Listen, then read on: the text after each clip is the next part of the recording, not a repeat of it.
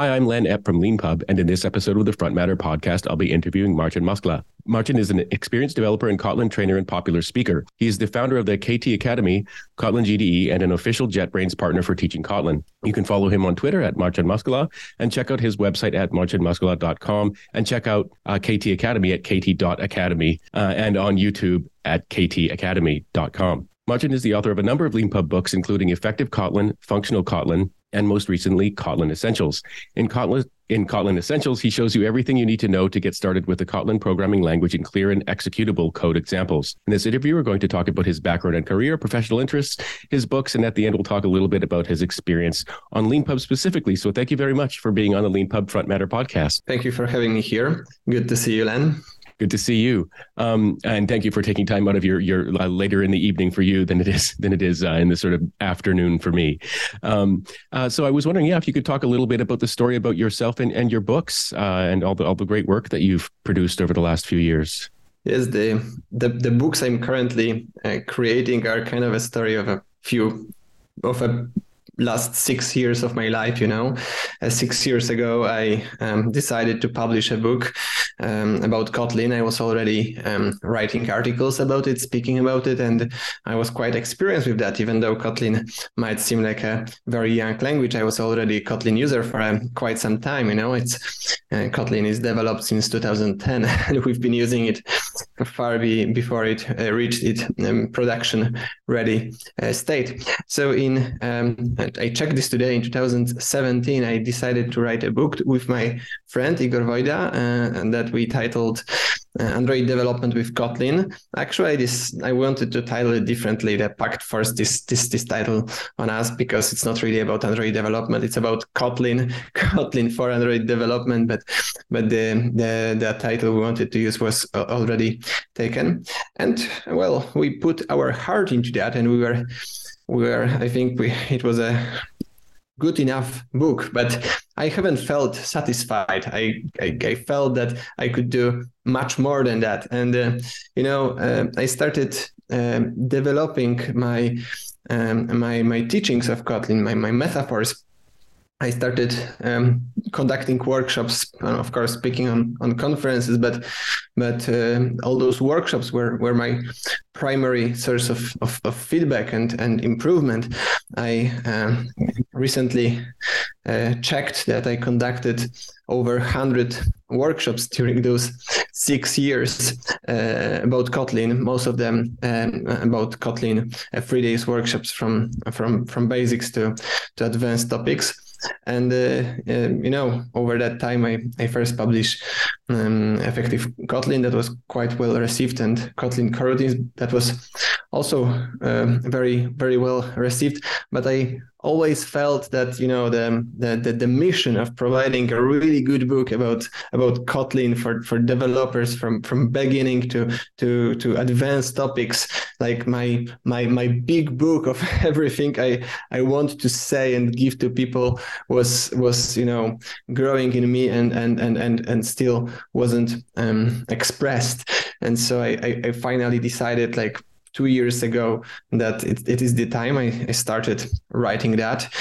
And then it turned out that this book would be huge. I've noticed it would take over 700 pages if it were a single book. So I started dividing that, organizing topics in a way that each part is interesting and can be read in separation.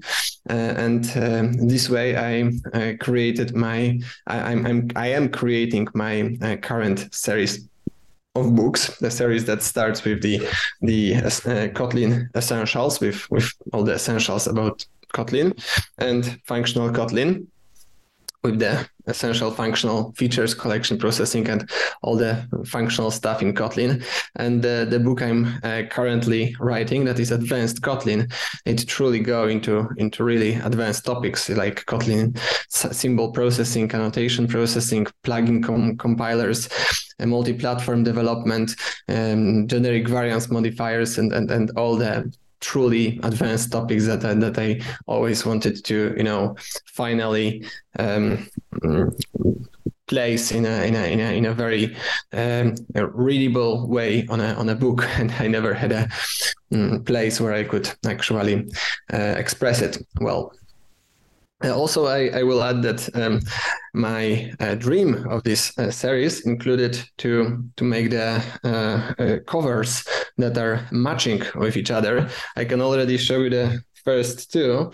It's not so visible because there are only two of them, but you see they start forming a shape. And the next one will continue that.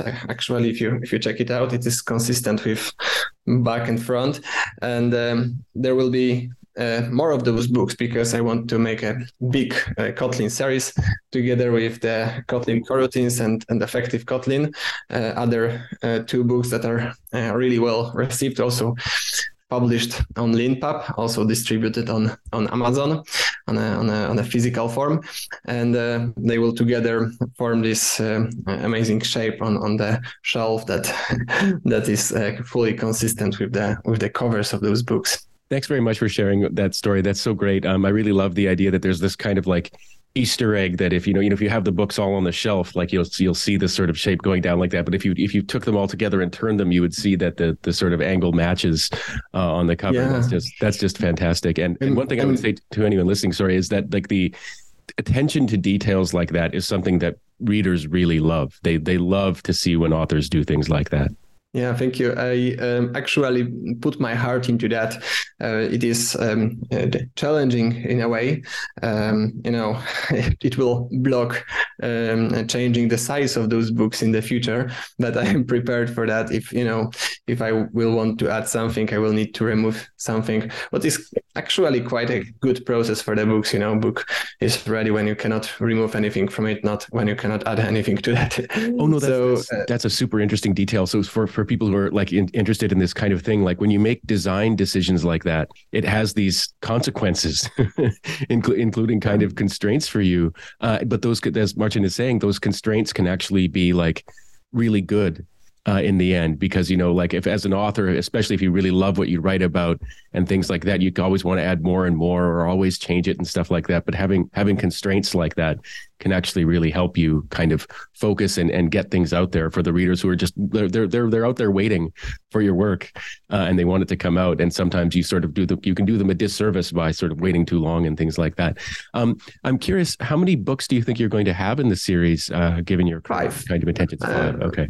Actually, I think I will be done after 5. In terms of Kotlin, at least I have a bunch of other projects, but it will be, I think, everything I have truly interesting, essential, and important to say, and I'm not willing to write about things I do not find truly important.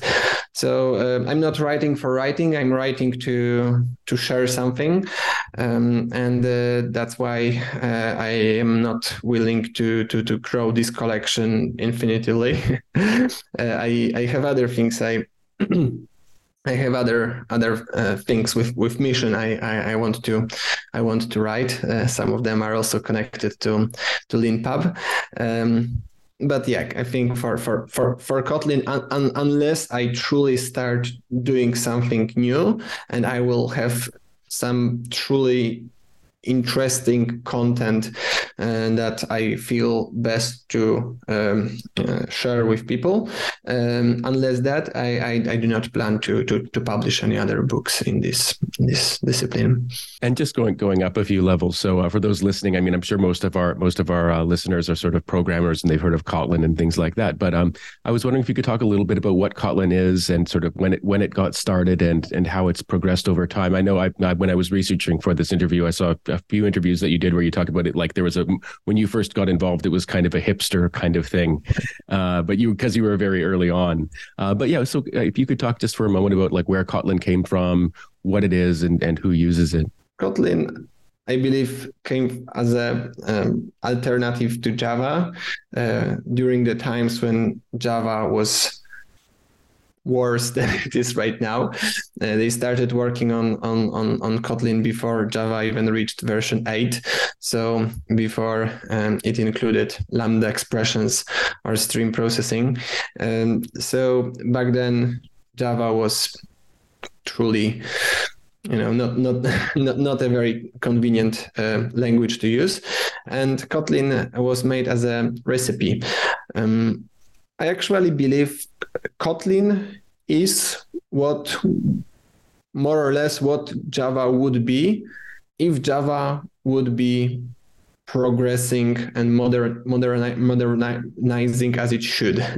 So it includes all the modern features that Java never included. It made all the decisions or changes that Java was never tough to make. Of course, some of them you might say that are quite impossible to make in Java, because you would make a completely different language, like null safety mechanisms that need to be built into type system. So this is a very big and important change that kind of cannot be made if you want to keep backwards compatibility, but you can make it if you design a new language. Also smaller things like much more powerful types, the nothing type that is having very important usages, extension functions, and all the basic features that are improvements on Java, objects, object declarations, object expressions, operator overloading, and properly implemented generics and much more. But so this was the initial motivation behind Kotlin. Over time, I believe Kotlin wanted to become much more than that. So Kotlin introduced few truly innovative features.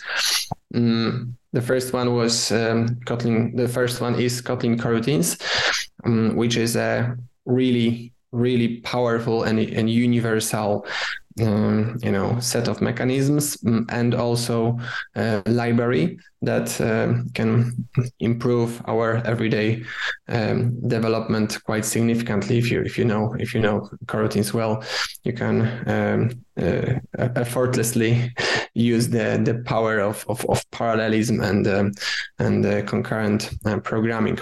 Another topic, another feature of Kotlin that made it way more than just an alternative to Java is the so-called multi-platform development. So Kotlin is a compiled language. Compiled languages are languages that are transformed during compilation to something more simple.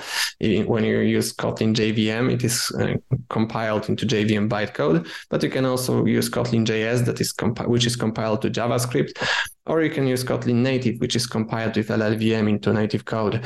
And you can have modules written in Kotlin that are compiled into multiple platforms. So you can, for instance, make a library that you compile into multiple platforms, and the same library you implement it once in Kotlin, you can use on JavaScript, you can use on Java, you can use on Swift, you can use wherever you want. You can also have Android and iOS projects that have shared parts, not even shared parts, but if you use it, you can even implement logic and even views on those common parts. The view part is not production ready yet. However, there are quite nice tools for that as well.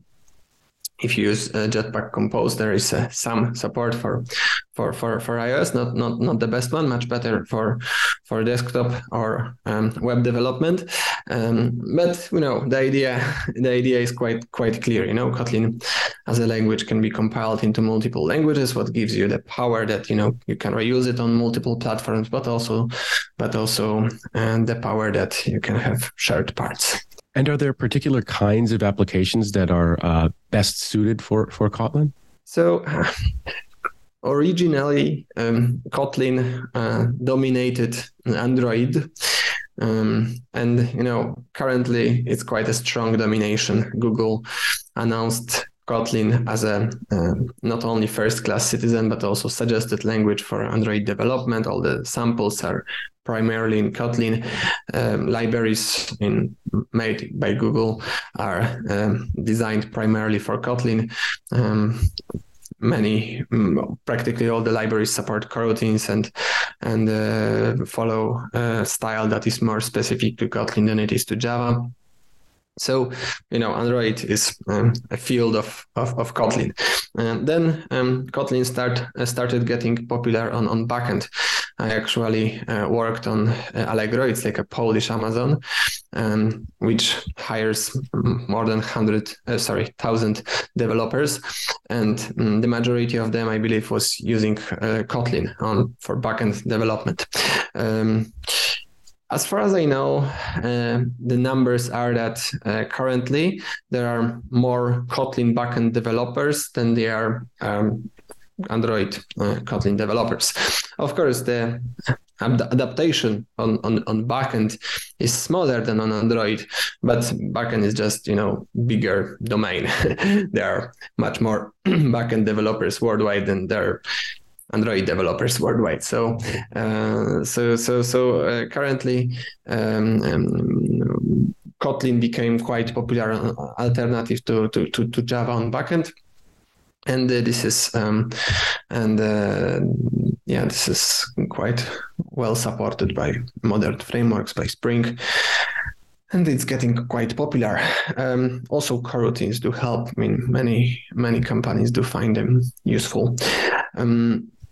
Now, the rest is in the process of transformation. So I know there are more and more companies that started using multi-platform Kotlin development. So you can say that Kotlin is used on iOS.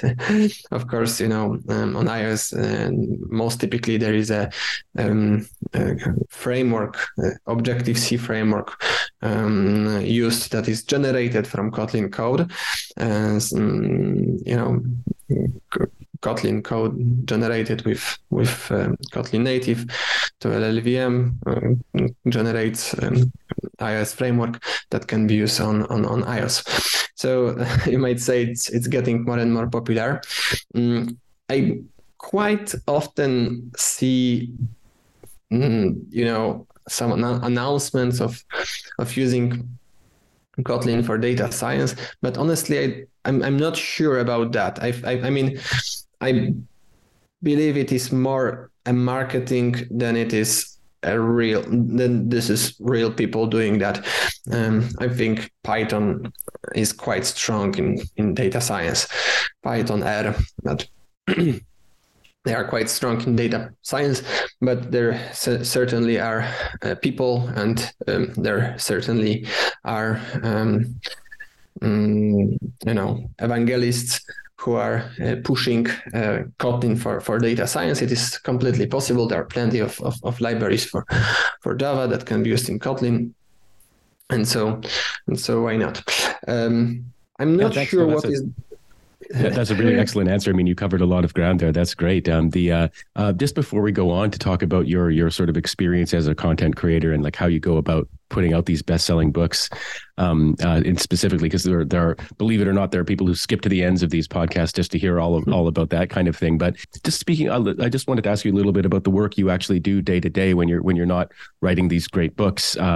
If people wanted to sort of hire you to do things, for example, like what are the services that you offer and what kind of work do you do with clients? I will get to that in a moment because okay. I reminded myself a story of Kotlin.js. I started saying that I'm not sure what is the adaptation of Kotlin.js. I believe it's not very widespread, but it is good to know about this possibility because quite recently I was having this situation where I was writing a small library or maybe a tool to synchronize nodes I'm doing with special markdown elements with my flashcards that I'm doing on Anki. So I implemented this small tool on Kotlin that was, synchronizing one with another, making nodes into flashcards or turning flashcards into notes.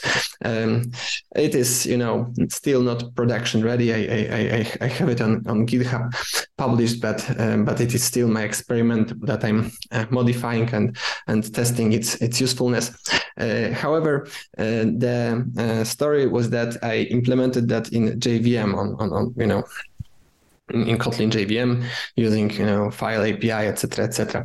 But to run this synchronization, I needed to open terminal and run my program. But then I realized that I'm using Obsidian for nodes. Obsidian allows you to make plugins.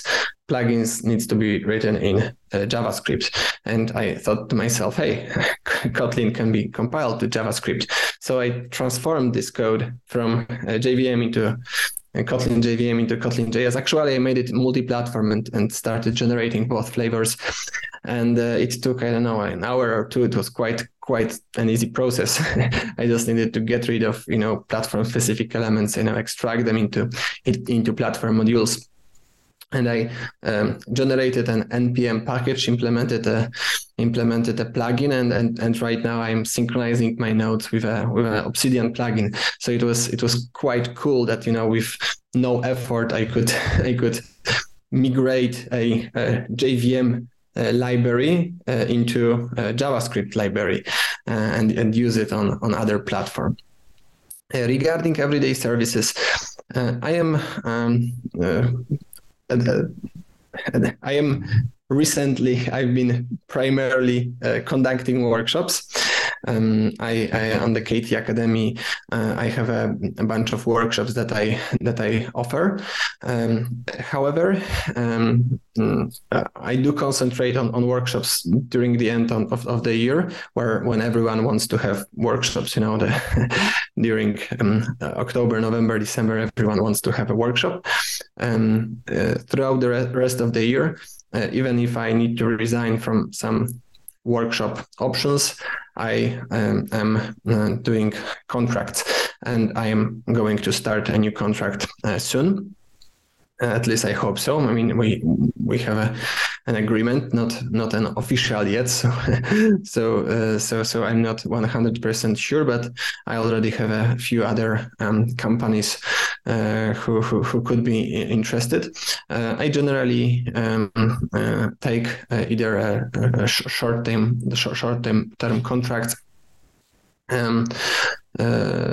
Or I make some kind of a deal that during the high time I'm able to conduct some workshops. However, I'm not sure if I will continue this way of working, because I'm quite happy. I'm quite excited with the contract I'm taking, and I think that I might not stop this contract in the end of the year, that I will continue with that. We just have an agreement that I can conduct one workshop a month, so that I can still teach people and share my knowledge.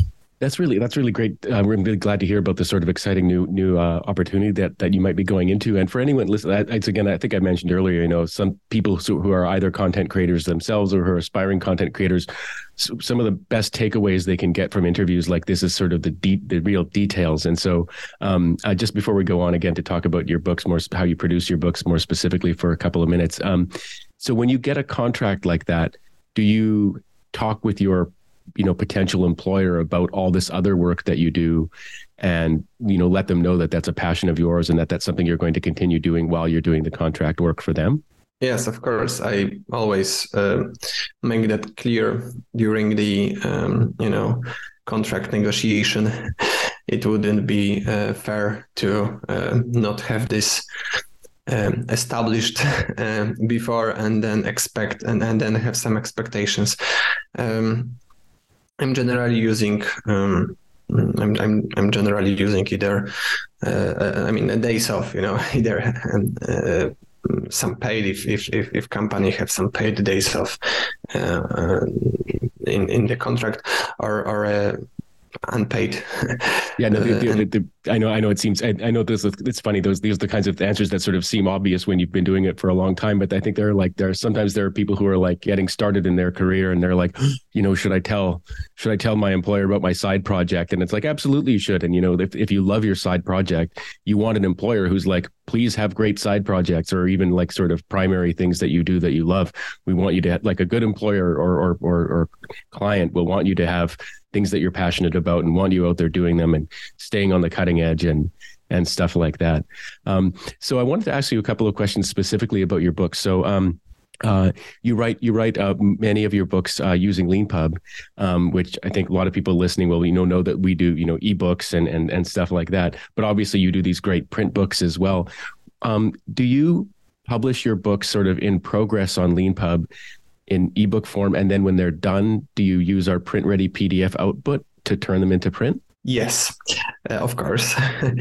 But I'm doing something more that might interest you, because I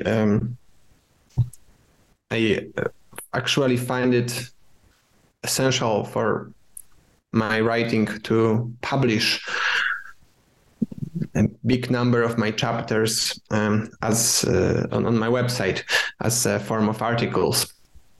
It's a form of promotion, but also it's kind of important for me to receive some feedback on those articles and to also just share with community what I want to express in those chapters. It is more instant feedback is healthy for my own writing, and it is also, I believe, healthy for my community, for my business, etc. So I established the process where I, on LeanPub, I have my book content on GitHub. Each chapter is in a separate file, and I have it set up so that the repository is private, but I can make it publish a website. Automatically generate a website out of that. So when you have a proper link to this repository chapter, you can get the content of this chapter. So on the KT Academy backend, I set up chapters in the way that this backend service is fetching content from GitHub and publishing them as articles. Of course, they have publishment process, etc. But the point is that the articles that are on the website are always up to date with what there is in the book. If I make a change, I have a change on both my book and on my website, I find this process really useful. I mean, it's extremely simple. I'm just writing my content on GitHub. I just set up, I publish it with this title and this description on my website, and it is it is automatically published based on what I defined over there. And this way I can share with people. I also have I set up comments. You can comment each part of the article on my website, so that I have some feedback. I also have some answers and comments on other sources, and based on that I can improve chapters and improve the book overall. Thanks for sharing that. That's just a really great process. So for people who are listening who might not know, LeanPub has a GitHub writing mode, as we call it, which lets you publish your book from text documents that you have in a GitHub repository. And that repository can be private or public, and Marcin's is private, but then he sort of publishes blog posts from the same documents that are being used to create the chapters in the book, which is just a really kind of elegant kind of process, I would say, and particularly great for if you want to get sort of feedback right away from people who sort of maybe you've got sort of an audience for your blog that you can sort of publish these things to, make them public, super useful for kinds of people, and you can also then direct them towards your book, which is just a really great idea, especially because, of course, the LeanPub is all about get your content out there, get feedback, and that helps you improve it both for yourself and for everyone else.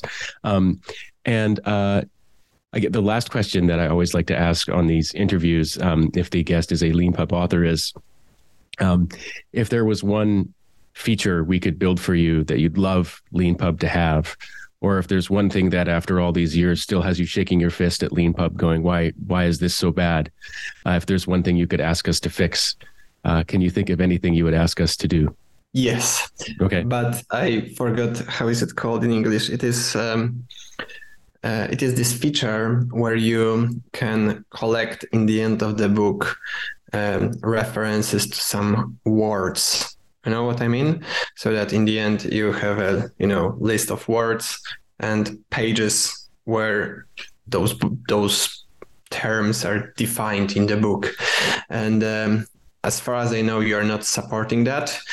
It would be really useful. And also the second thing that would be really useful is if you could reference some pointer, so that you have a page number, because you will find I want to write, you will find something on the page, I don't know, 64, but after some changes it might become a page 76. So the point is that I want to say you will find something in the page, and here a pointer, some pointer, and that will be replaced during book generation with the page where this element is placed. Those two things are actually very connected. If you have this page linking, you could implement this words with pages in the end. So it's strongly connected. But this is something I've been missing, especially on my Polish books. Yeah, no, thanks very much for that. So we actually do now finally have index support. It's called an index. Oh, that's okay. In Markua 0.30. I should actually do some work. I'll do some work today to kind of promote that. It's one of those things that you work on it for so long. You finally, sometimes when you finally get something out, you're like, yay, fireworks, and sometimes you're like, thank God, But we do have index support. I believe I don't know if all of the features that we're going to have eventually are kind of current, but we do have index support, and I'll do something more about that to make that more obvious. Because obviously, if someone who really wants it and is a great LeanPub author and has been around for years doesn't know about it, that's our fault. And when it comes to the sort of relative page references, so one of the reasons for that is that obviously in the sort of world of kind of like e-readers and stuff like that, relative page references don't make a lot of sense because people can change the font size. Who knows how big their tablet or their Kindle is or what have you. But in PDFs, which we are big supporters of, there are page numbers. And if you go in your LeanPub settings and you change the page size, the page numbers are going to change.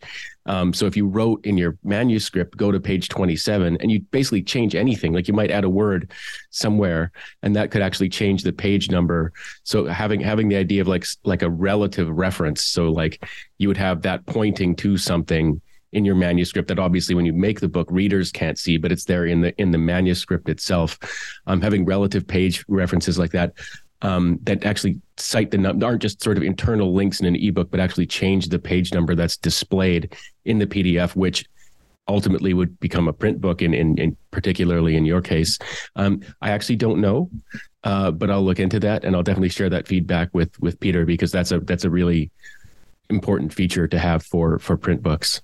You reminded myself what I truly needed that in the other book of mine, which was in Polish, about programming from scratch, JavaScript from scratch and Python from scratch. It was written, for educating people, for sharing. It was more like a social action. I was giving most of those books away for free, but what I included was exercises, and exercises have their solutions at the end of the book. And I wanted to say you'll find solution at the page, at the page. Right. And I couldn't do that. I needed to to say you will find solution at the end of the book. So this would be useful for ebooks. Probably location is an alternative, but it would be probably tricky with location because you would need a different logic for describing a page and different for this describing location. So yeah, that's not an easy problem. No, it's actually I interviewed someone recently who one of the sort of great pleasures of having so many programmers be Leanpub book authors is that they're people who love to find solutions to their own things. And we had someone who was using a third-party tool to kind of like basically do both of the things you just asked for, like indexes and these relative page references. But they were like, oh, I forget what it was they were putting it through. It might have been PowerShell.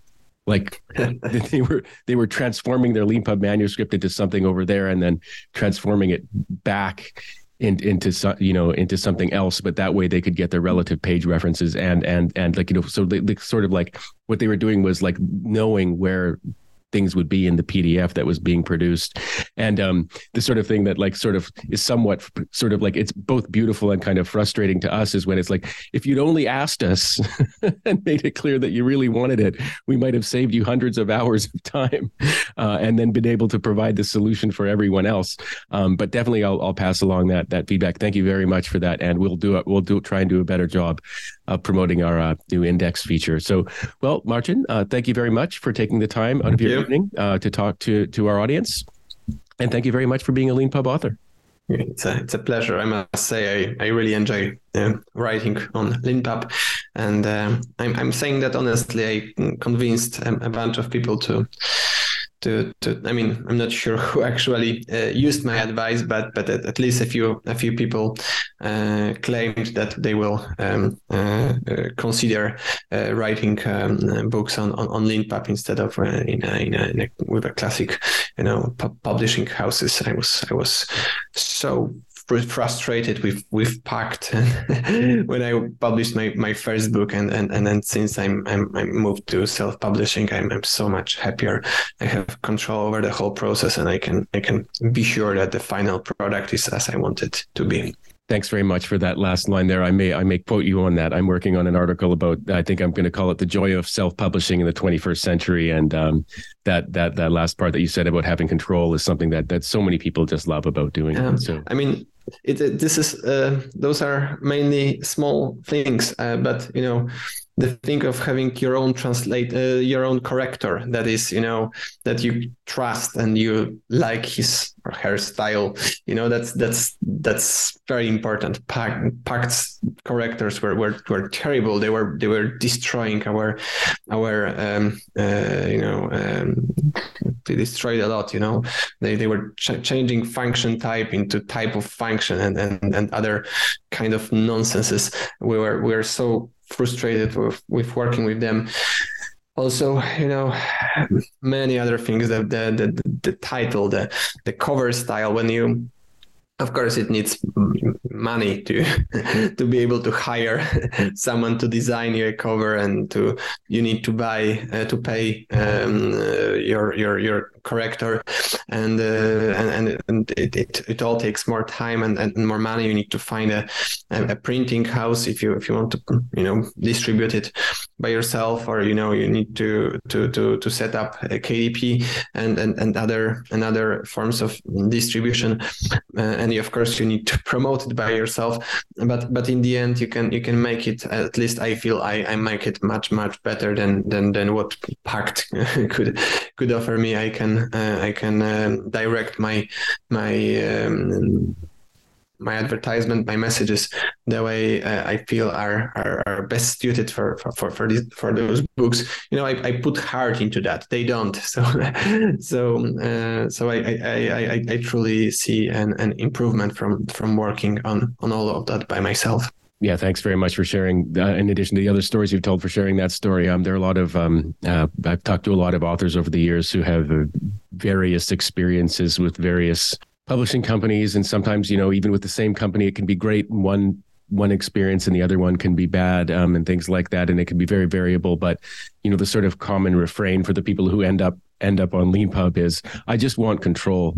I don't want it to be out of my control anymore. And that way, as you said, you could find people that you know and trust, not just someone who's thrust upon you, but even more importantly, if it's truly your passion, the experience of, you might get lucky, but you might not. And having your passion then kind of not be treated like a passion can be very frustrating. So thank you very much for sharing that. I'm sure a lot of our listeners will feel good knowing that they're not alone if they've had a similar kind of experience.